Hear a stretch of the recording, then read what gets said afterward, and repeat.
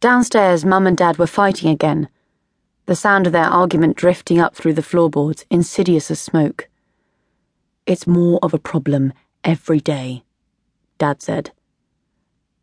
Mum's voice was quieter. "They're not a problem. They're our children." "One of them is," he replied. A pot clattered loudly on the table. "The other one's dangerous. Poison. We just don't know which one." Zach hated to let me see him cry, but the dregs of the candle threw out enough light for me to see the slight shuddering of his back under the blanket. I slipped out from under my quilt. The floorboards creaked slightly as I took the 2 steps to the edge of Zach's bed. "He doesn't mean it," I whispered, putting a hand on his back. "He doesn't mean to hurt you when he says things like that." He sat up, shrugging off my hand. I was surprised to see he didn't even try to wipe away the tears. "I'm not hurt by him," he said. "What he says, it's all true.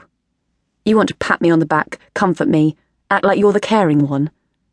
It's not them hurting me, not even the other kids, the ones who throw stones. See all of this?" The sweep of his hand took in the sounds from the kitchen below, as well as his own tear-streaked face. "It's all your fault. You're the problem, Cass, not them. You're the reason we're stuck in this limbo." I was suddenly aware of the cold boards underfoot and the night air on my bare arms. "You want to show you really care about me," he said. "Then tell them the truth. You could end it right away." "Do you really want me sent away? It's me. I'm not some strange creature. Forget what the council says about contamination. It's just me. You know me." "You keep saying that. Why should I think I know you?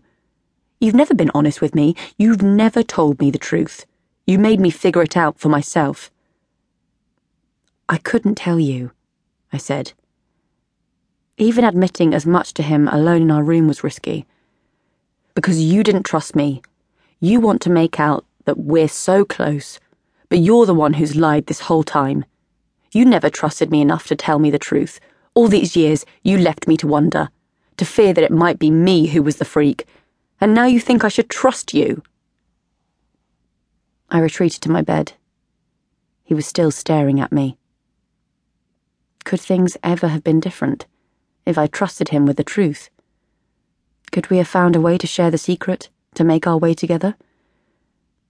Had he caught his distrust from me? Maybe that was the poison I'd been carrying.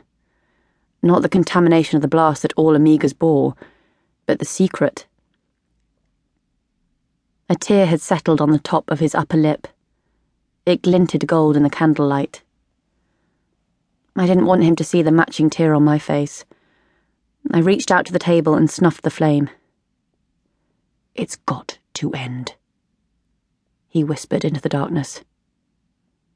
It was half a plea, half a threat. His impatience to expose me grew with our father's illness. Dad fell sick when we'd just turned 13. As with the previous year, there was no mention of our birthday.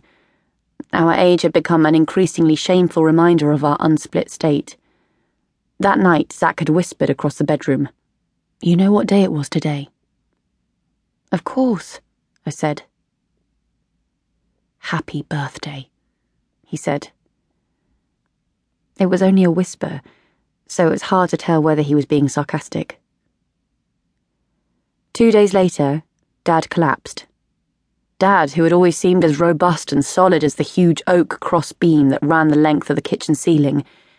He hauled buckets of water up the well faster than anyone else in the village, and when Zach and I were smaller, he could carry us both at once. He still could, I thought, except that he rarely touched us now. Then, in the middle of the paddock on a hot day, he stumbled to his knees. From where I sat, shelling peas on the stone wall at the front of our yard, I heard the shouts of the others working near him in the field. That night, after the neighbours had carried him back to the cottage, our mother sent for Dad's twin, Alice, from the Amiga settlement up on the plain.